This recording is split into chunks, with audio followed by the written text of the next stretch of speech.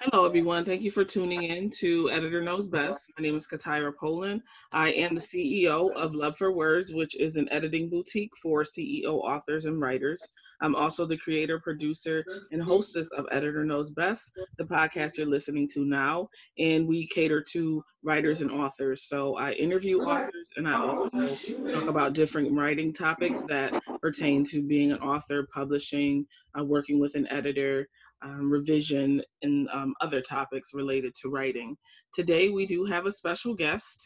She is a native New Yorker. She is also a licensed master social worker and the founder of Verkeya Speaks, which is a community organization created for panel discussion on various topics, such as infertility and child loss. She is also a professional speaker and has delivered messages about grief, loss, and bereavement at the New York University and also Columbia University. Thank you so much for joining us today, Verkeya.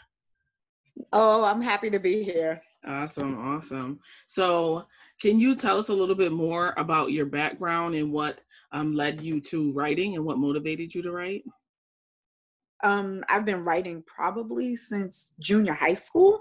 Okay. I started writing poetry. Every little girl has their diary. So definitely started doing a lot of writing in that way. And as I got older, I just continued to love writing. And I would say probably around high school is when I was introduced to Maya Angelou. Okay. And she definitely was a huge influence on my writing. And then at that time, of course, I didn't necessarily want to read the classics in school. So I was reading Terry McMillan, and then I became introduced to Zane and Eric Jerome Dickey. And then my dad, as I got way older, he introduced me to Janet Ivanovich. So I've always loved to write, but I love reading as well, because reading helps to develop your writing skills and just, see different writing styles. So poetry is definitely my first love when it comes to writing, but definitely improve that and begin to write short stories about myself, and then wanted to do more and started writing a couple of things here and there and just never really followed through with it. But then after a while, I was like, I really think I want to have a book. So I was able to kind of fuse some, stories that I had in my head along with my poetry. Okay, awesome. I also write poetry, so I'm excited to hear you say that. And what's the name of your first book, the first book you ever published? It's called Intertwined. Okay. And what is that about, or what genre is that? Definitely fiction. None of it is true. Okay. These are made up characters. There are some things about it that have some truth to it. There's a lot of different topics in the book. I named it Intertwined because some of the characters are kind of intermingled throughout the book. There are 4 different parts. And while they're separate parts, some of the characters you'll see them pop up in other places. And it definitely is a mix of relationship, a lot of interpersonal relationships, romantic relationships, but definitely familial relationships. So it's really, you'll see a lot of how things develop throughout people's relationships, how they fall apart. It brings up a lot of different topics like grief, loss, rape, interracial relationships. There's some elements of domestic of violence happening, and so we get to see 2 of the characters experience some intimate partner violence. So there's a lot of different things that come up, and you'll just see how these characters become a part of each other's lives. Okay, awesome. That sounds like a read that I would enjoy, and also our listeners. So thank you for giving us a little bit of a summary of your book. And for you as an author, as a writer, as a poet, does writing energize or exhaust you? It depends on what I'm writing about. It definitely depends on what I'm writing about. Right now, I'm doing a daily journal, and that has been really hard because it's a spiritual journey. And so, of course, we're all going through different transitions in our lives. And right now, I'm going through some personal stuff. So it's been hard to get up every day and write every single day, but I've committed myself to this because I think at this point I need to really delve into some spaces in my personal life and really work through them in this way.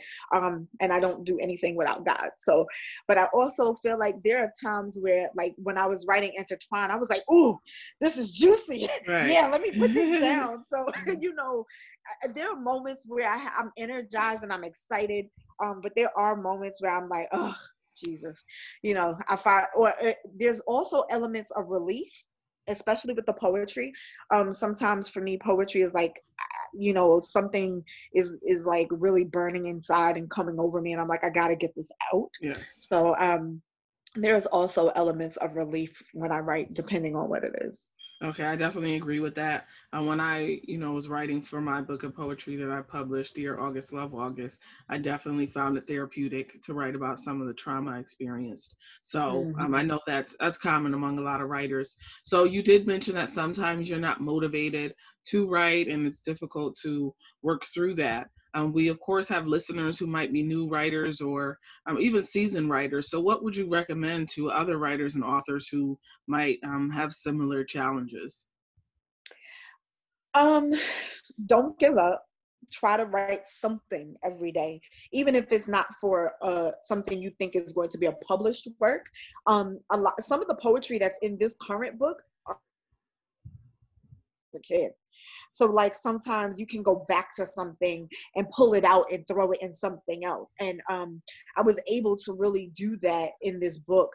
So some stuff was like things that have happened years and years and years ago. And I was like, oh, I can turn this into something. Mm-hmm. You never know how your writing will manifest into something different later on.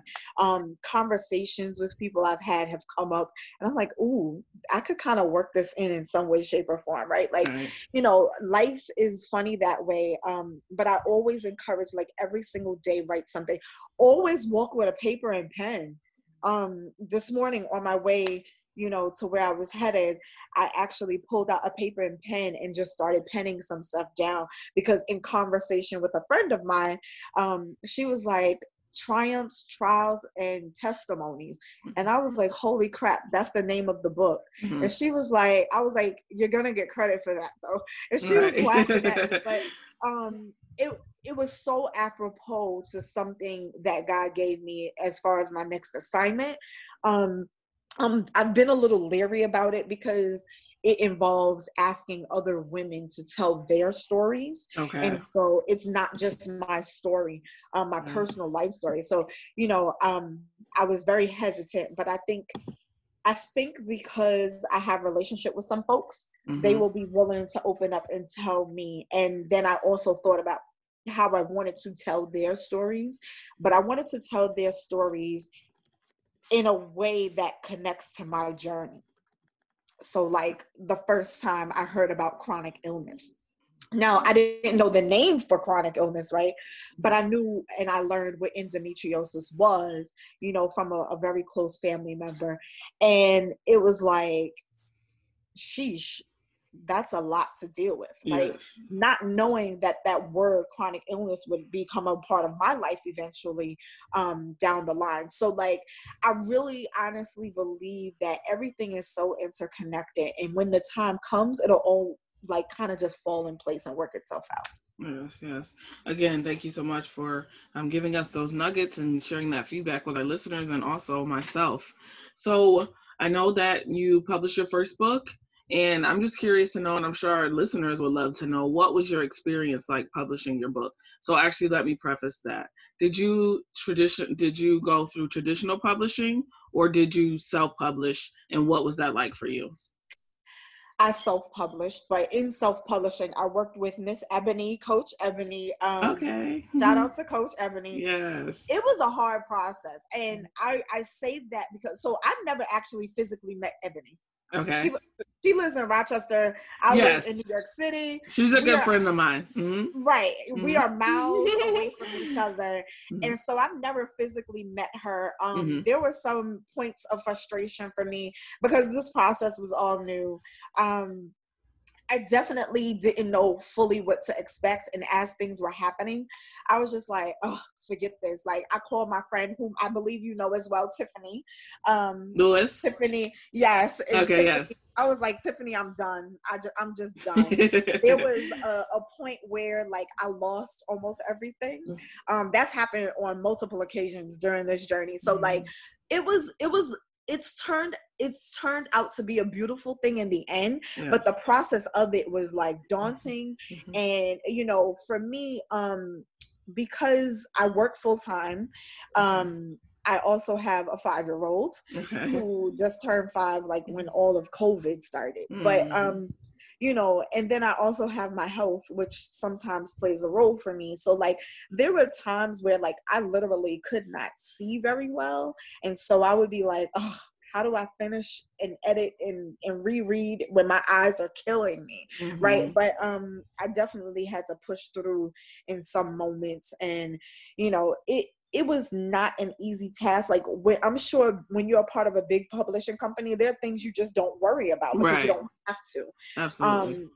But when you're doing it pretty much in isolation with, 1 or 2 or 3 other people, then it's like, okay, you got to find somebody to do your headshots, right? Like, what does that entail? Oh, you have to find somebody to do, your book cover. And then when the time came for that, I had a big idea in my head, and when it went to execute it, it went to crap, right? Like, and so I had to find plan B and C. And then some of those things didn't work out. So like there are all these different things, like I would get emails and I forward it to Ebony and call her like, oh my God, what does this mean? And try not to get totally worked up about things, but trying to stay on task. So, you have to set deadlines for yourself. And that's very different because I'm sure with publishing companies, they tell you like, you need to have this done by this date. Right. And when you don't have that, you kind of have to do some stuff for yourself. So like, when it came to like having this project completed, I told Ebony, I said, I want to release this on my birthday. And she was like, are you sure? She was like, in order for us to do that, we got to financially take care of some stuff. And I'm like, sis, I want this done by my birthday. Right. We got, so like, I really had to make some sacrifices and make sure it was done by my birthday. And that included staying up after I wanted to go to bed or I wasn't feeling so great, and, digging deep or asking people for help that I didn't initially intend to ask for help, and I'll be honest, sometimes if you just ask, people will just be like, sure, no problem. Yeah. So like getting sponsorship for the book release party, like I was kind of afraid to ask people because I'm like, they're gonna be like, no, who, I mean, and granted, a lot of the sponsors were people that I had some relationship with, right? But you never know what people's reaction is gonna be, and nobody said no. That's awesome. There was not one person that said no. People gave me, sponsored and did and went above and beyond. And so like, I'm just really thankful and grateful for all of those who just stepped in to help me through this journey, because it definitely was not done in isolation. Yes. And just to piggyback off of that, I think one of the biggest roadblocks for people is the fear of rejection. So a lot of people don't even try because they're scared that someone's going to say no. Or they're scared that someone's going to say yes. Some people are afraid to have their success come to fruition. So thank you for sharing that. So for authors who might be going through this or will go through this in the future, what would you recommend for finding an illustrator or someone to design your book cover, an editor? How did you go about getting those professionals as a self-published author? People in your backyard. There are people in your backyard. Like, I mean, ask your friends. People know people. Like, there were 2 people I was looking to help me publish the book. It just so happened that, when I went to have conversation with the other folks, it didn't work out, right? But there's so many people in your backyard. You just have to ask questions. And, I'll be honest, like, because of the way my life has happened, and there have been some traumas around failing, right? that fear of failure is huge. But if you just ask people for help, it'll take you a long way. There's so many people around you. I know English majors. I know, professors and all sorts of folks.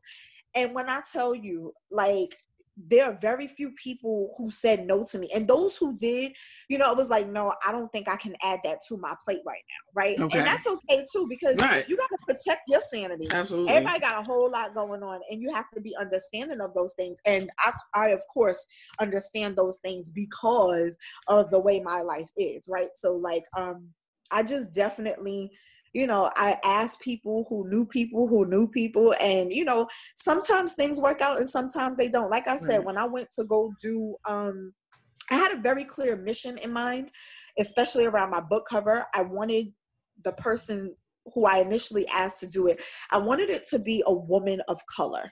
Mm-hmm. Because we don't get enough recognition. Mm-hmm. And then on top of that, I also wanted to elevate somebody else's work. Right. And so I initially asked a woman of color who's an artist that I knew. Mm-hmm. And unfortunately, it just didn't work out. And then I asked another person I knew who was a young man of color, and a friend of my brother's, and that didn't work out either. And that's okay. Mm-hmm. There'll be future projects, and I'm hoping that the next time I ask them, they'll be able to do it. And then the person that I ended up asking, a good friend of mine, Minister Sue, she was just like, sure, sis, no problem. Mm-hmm. She ain't asked me for nothing. Mm-hmm. But of course, I'm a believer of paying people for their work. Right. And so, I did, of course, say, here, we got kids, we have lives, we got to take care of ourselves. Mm-hmm. But I really wanted to work with folks who look like me. Absolutely. And I definitely agree with that. Even before the lynching of George Floyd, I always promoted, patronizing Black businesses. I think is very important. And I just hope that the newfound resurgence in supporting Black businesses is not short-lived. Right. I have faith that we can continue this, forever. And that I hope we don't see a sudden return to doing business with others that don't look like us, and that we'll continue to invest in each other. So I'm glad to hear you say that as well, and that you believe in that mission of, spending money in our community, uplifting each other. So that I'm gonna always support my people first, right? Right. Absolutely. Absolutely. And if I can, and there needs to be a standard of quality, right? Like, sure. And I've had personal conversations with some of the folks I do business with, like, listen, you gotta get on it. What's For up? Sure. Like, and that's something that I demand when I'm like, hey, let's do this. I want it to be good. Right. I don't want no mess. Right. Absolutely. Yeah. And I definitely agree with that. We do need to produce quality work, but on the other side of that, I also think it's important that when we aren't satisfied, that we're not blasting those Black companies. When you go to McDonald's and they get your order wrong, you're not on Facebook like, I'm never going to McDonald's again. But when you do business with somebody who looks like you and they mess up, the tendency to go online, don't ever do business with them. They're terrible. But we have a responsibility to do things in private, right? Like, and in love. I come from a very spiritual, religious background, and there's a way to correct folks without doing that.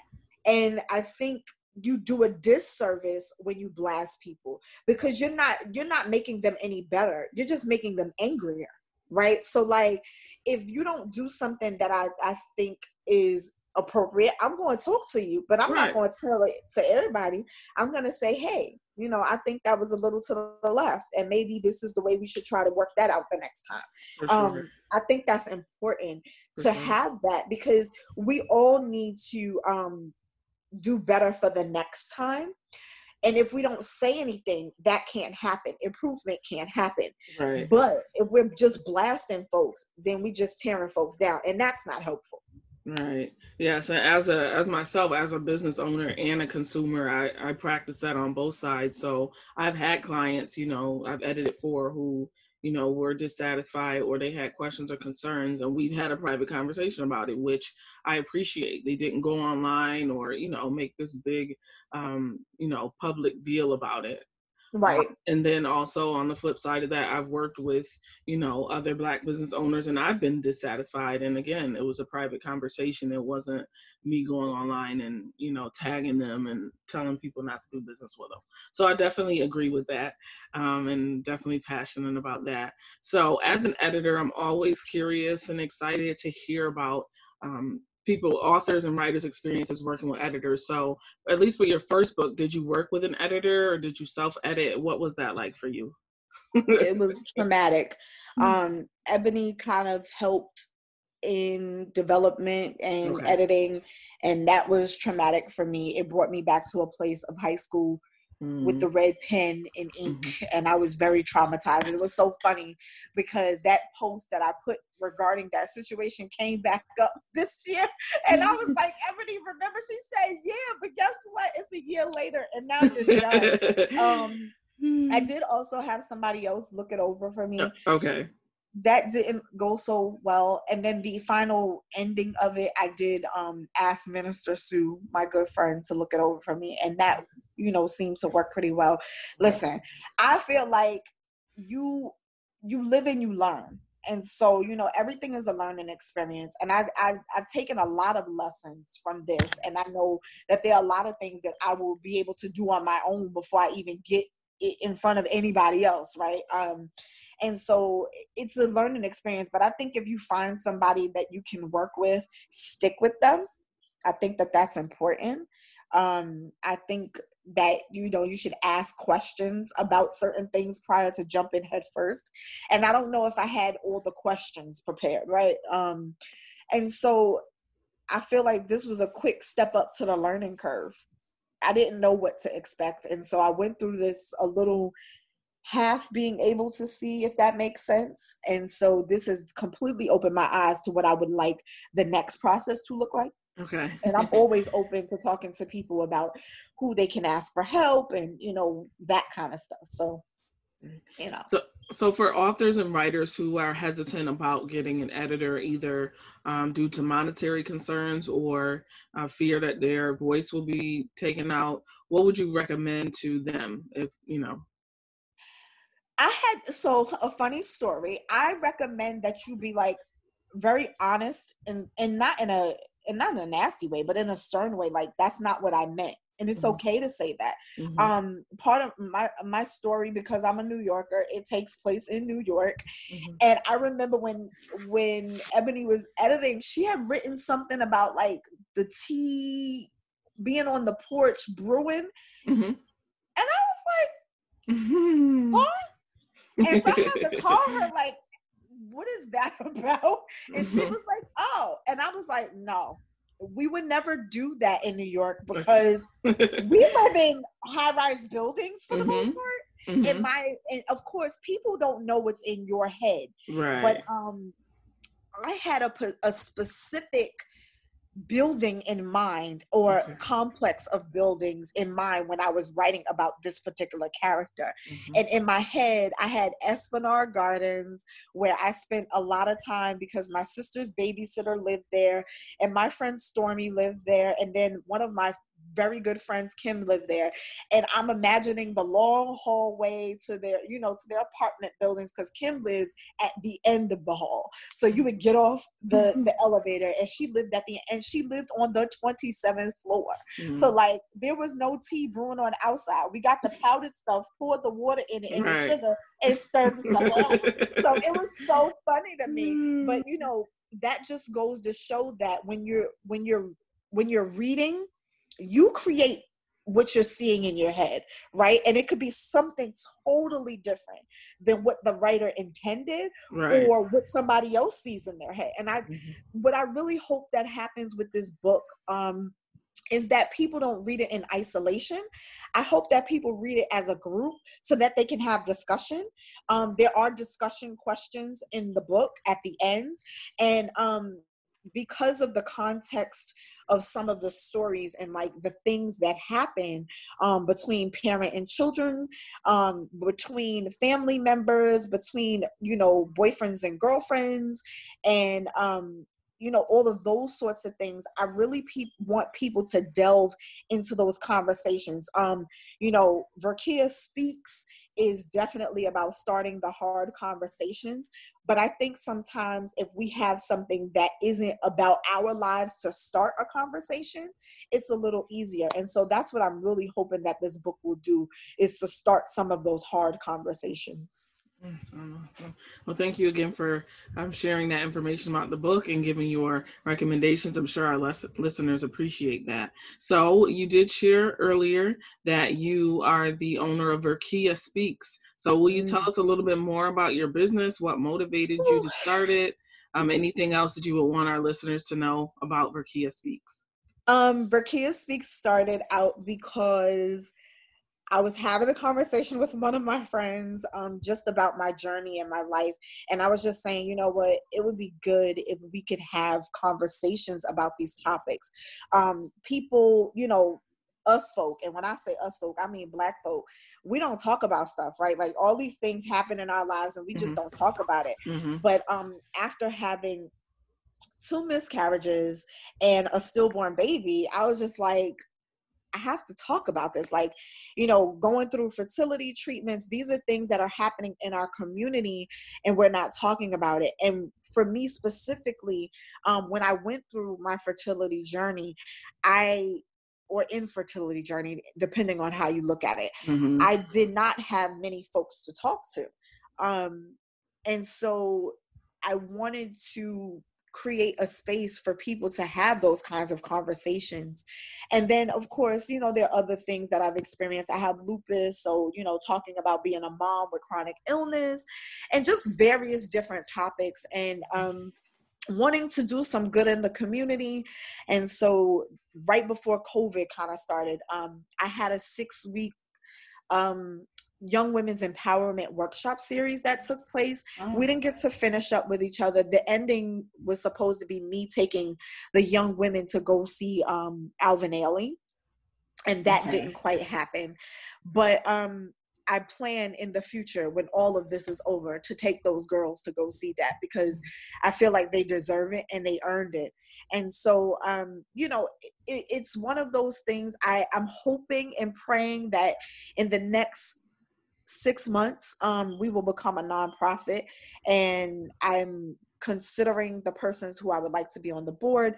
But I really want to do a lot of community work and, you know, creating a scholarship fund, because I remember being a teenager and I remember how hard that was. And, you know, while my parents were available and in my life, I did have mentors and people in my life who ensured that I stayed on the right track for the most part, and even in college. And so when you go away to college, your parents aren't there. And so, you know, you're away from home, but you need people to be there. So there are sometimes things we don't want to talk to our parents about, but you need somebody who has good information and good counsel, because you don't want anybody giving you, you know, your friends give you the bad stuff, right? Like we got enough of that going on. But it's always good to have some mentors. And, you know, I went away to school, and when I came home, I just wanted to give back to my community, and I didn't know exactly how that would happen. And while I do that in my work, in my 9-to-5 life, I wanted to do something more. Okay. And what ages is your program for? For the Young Women's Empowerment, we did teenagers, so, you know, but specifically high schoolers, so freshmen to seniors in high school. We did have one young lady who was in junior high, but moving forward, I am going to be very stringent about just having teenagers who are in high school, because I think that makes a difference. Okay. And is this just for girls in New York City? Yes. For right now, we're sticking to the Bronx, which is one of the 5 boroughs, Brooklyn and Manhattan. And the reason why I say Manhattan and not specifically Harlem is because if I can pull in girls from the Lower East Side, I definitely will. I used to work in the Lower East Side in multiple occasions in my life. So like, so yeah. Okay.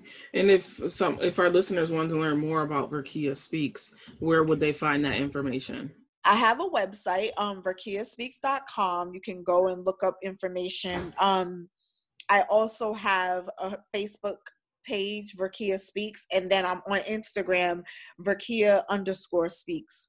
Okay. And are those the channels they can also follow you if they want to know more about your books, any other programs you have coming up or events? Absolutely. Okay. Absolutely. I've been doing a lot of live videos since we've been sheltered in place. And Okay. so every Thursday I was doing a live video. I took a break for this week for obvious reasons, because the book and trying to get the virtual book release together has been Yes. a lot of work. So I wanted to give myself a little bit of a break. But yeah. Okay. And what would you recommend to authors who may be considering starting or hosting a virtual book release? We probably have listeners who are interested. So I would totally recommend that you find sponsors, because it makes it more fun. So there'll be lots of raffles. I sold tickets at different ticket prices. Use Eventbrite for that. That was very helpful. I actually just remember to follow up with people, because you ask for things, but then you have to remind people like, hey, I need you to send me the promotional items that you decided you were going to, allow me to have. Or for those people who, are gifting things that don't necessarily require something hands-on, I needed to remind them to send me business cards. So those persons who win, I can stick the business card in their book when I mail it to them. Yes. Also just preparing yourself for mailing. So I need to do some spring cleaning and just like clean out a space to get ready to like package everything and mail it out to folks. And I know that's going to be a bit of work. I also will be signing the copies, but I've literally sold 80 tickets. Wow. So Congratulations. I mean, thank you so very much. It's going to be one of those situations where I tell people like, listen, please be patient, because some folks is going to be just signing my name because I don't necessarily know them very well. Mm-hmm. Right. But then for my mom, I'm going to have to really think about what to write. Like, right. What do you say to your mom and your dad and your sister and your brother, who are always supporting every little single thing that you do? And I mean, those are just a very small amount of people who are always supporting every little single thing I do. But it's gonna be a lot of me taking the time to write out what I want to say. And then I also have to be mindful that I just can't leave stuff out, because my kid is nosy and he wants to be in everything. So he's gonna be like, mommy, what's that? Can I touch it? What is this? Can I have some? No, back off. Right. So just really the follow-up is key, and just trying to organize yourself. And so and if you don't know something, ask questions, because like I spoke to Ebony and she was like, okay, so you got to order your books. And I was like, okay, I don't know how to do that. She was like, don't worry, I'm gonna help you. So we schedule a time for us to do that tomorrow evening. Okay. And we have to order. And I'm probably going to over order, because I think some people have not brought tickets yet. And because we're in a very precarious situation of, being sheltered in place and COVID taking place. And I know a lot of people would like to buy book, participate, but may have lost income, or, or waiting to get paid tomorrow. So there may be some more last minute buys, but I'm very grateful. And I also, to connect this virtual release to Verkeya Speaks, because that's so very important to me. On Fridays, I've been doing story time and having like readers as guests. Ebony was my first guest reader, and we've been doing those live videos on Friday. And so to connect it to that, I knew 2 people who own Black women who own preschools. And so I actually have a donation button that people can click when they buy tickets and, you know, donate some money so that we can assist these women in developing their libraries. Okay. And so, yes, so like I'm always trying to find ways to give back, even when it's about me, which, you know, I love it, but at the same time, you know, I'm always trying to find ways to help others. Yeah, that was awesome. And I also really enjoy volunteering, giving back as well. So we also have that in common. And thank you for all the service and all of the things that you do to help your community and being so generous. And also thank you for being a guest on the show on Editor Knows Best. I appreciated our conversation, getting to know you about your work. And one more time for our listeners, where can they follow you and keep in touch? You can go to verkeyaspeaks.com. You can also follow me on Facebook at Verkeya Speaks. And then on Instagram, it's Verkeya_speaks. Okay. Well, thank you again so much, Verkeya. And thank you to Thank all of our you. listeners. Again, you're welcome to keep in touch with Verkeya. Editor Knows Best airs Mondays at 7 p.m. Eastern. And the link is anchor.fm/Editor Knows Best. Thanks again, everybody. Be safe and be well.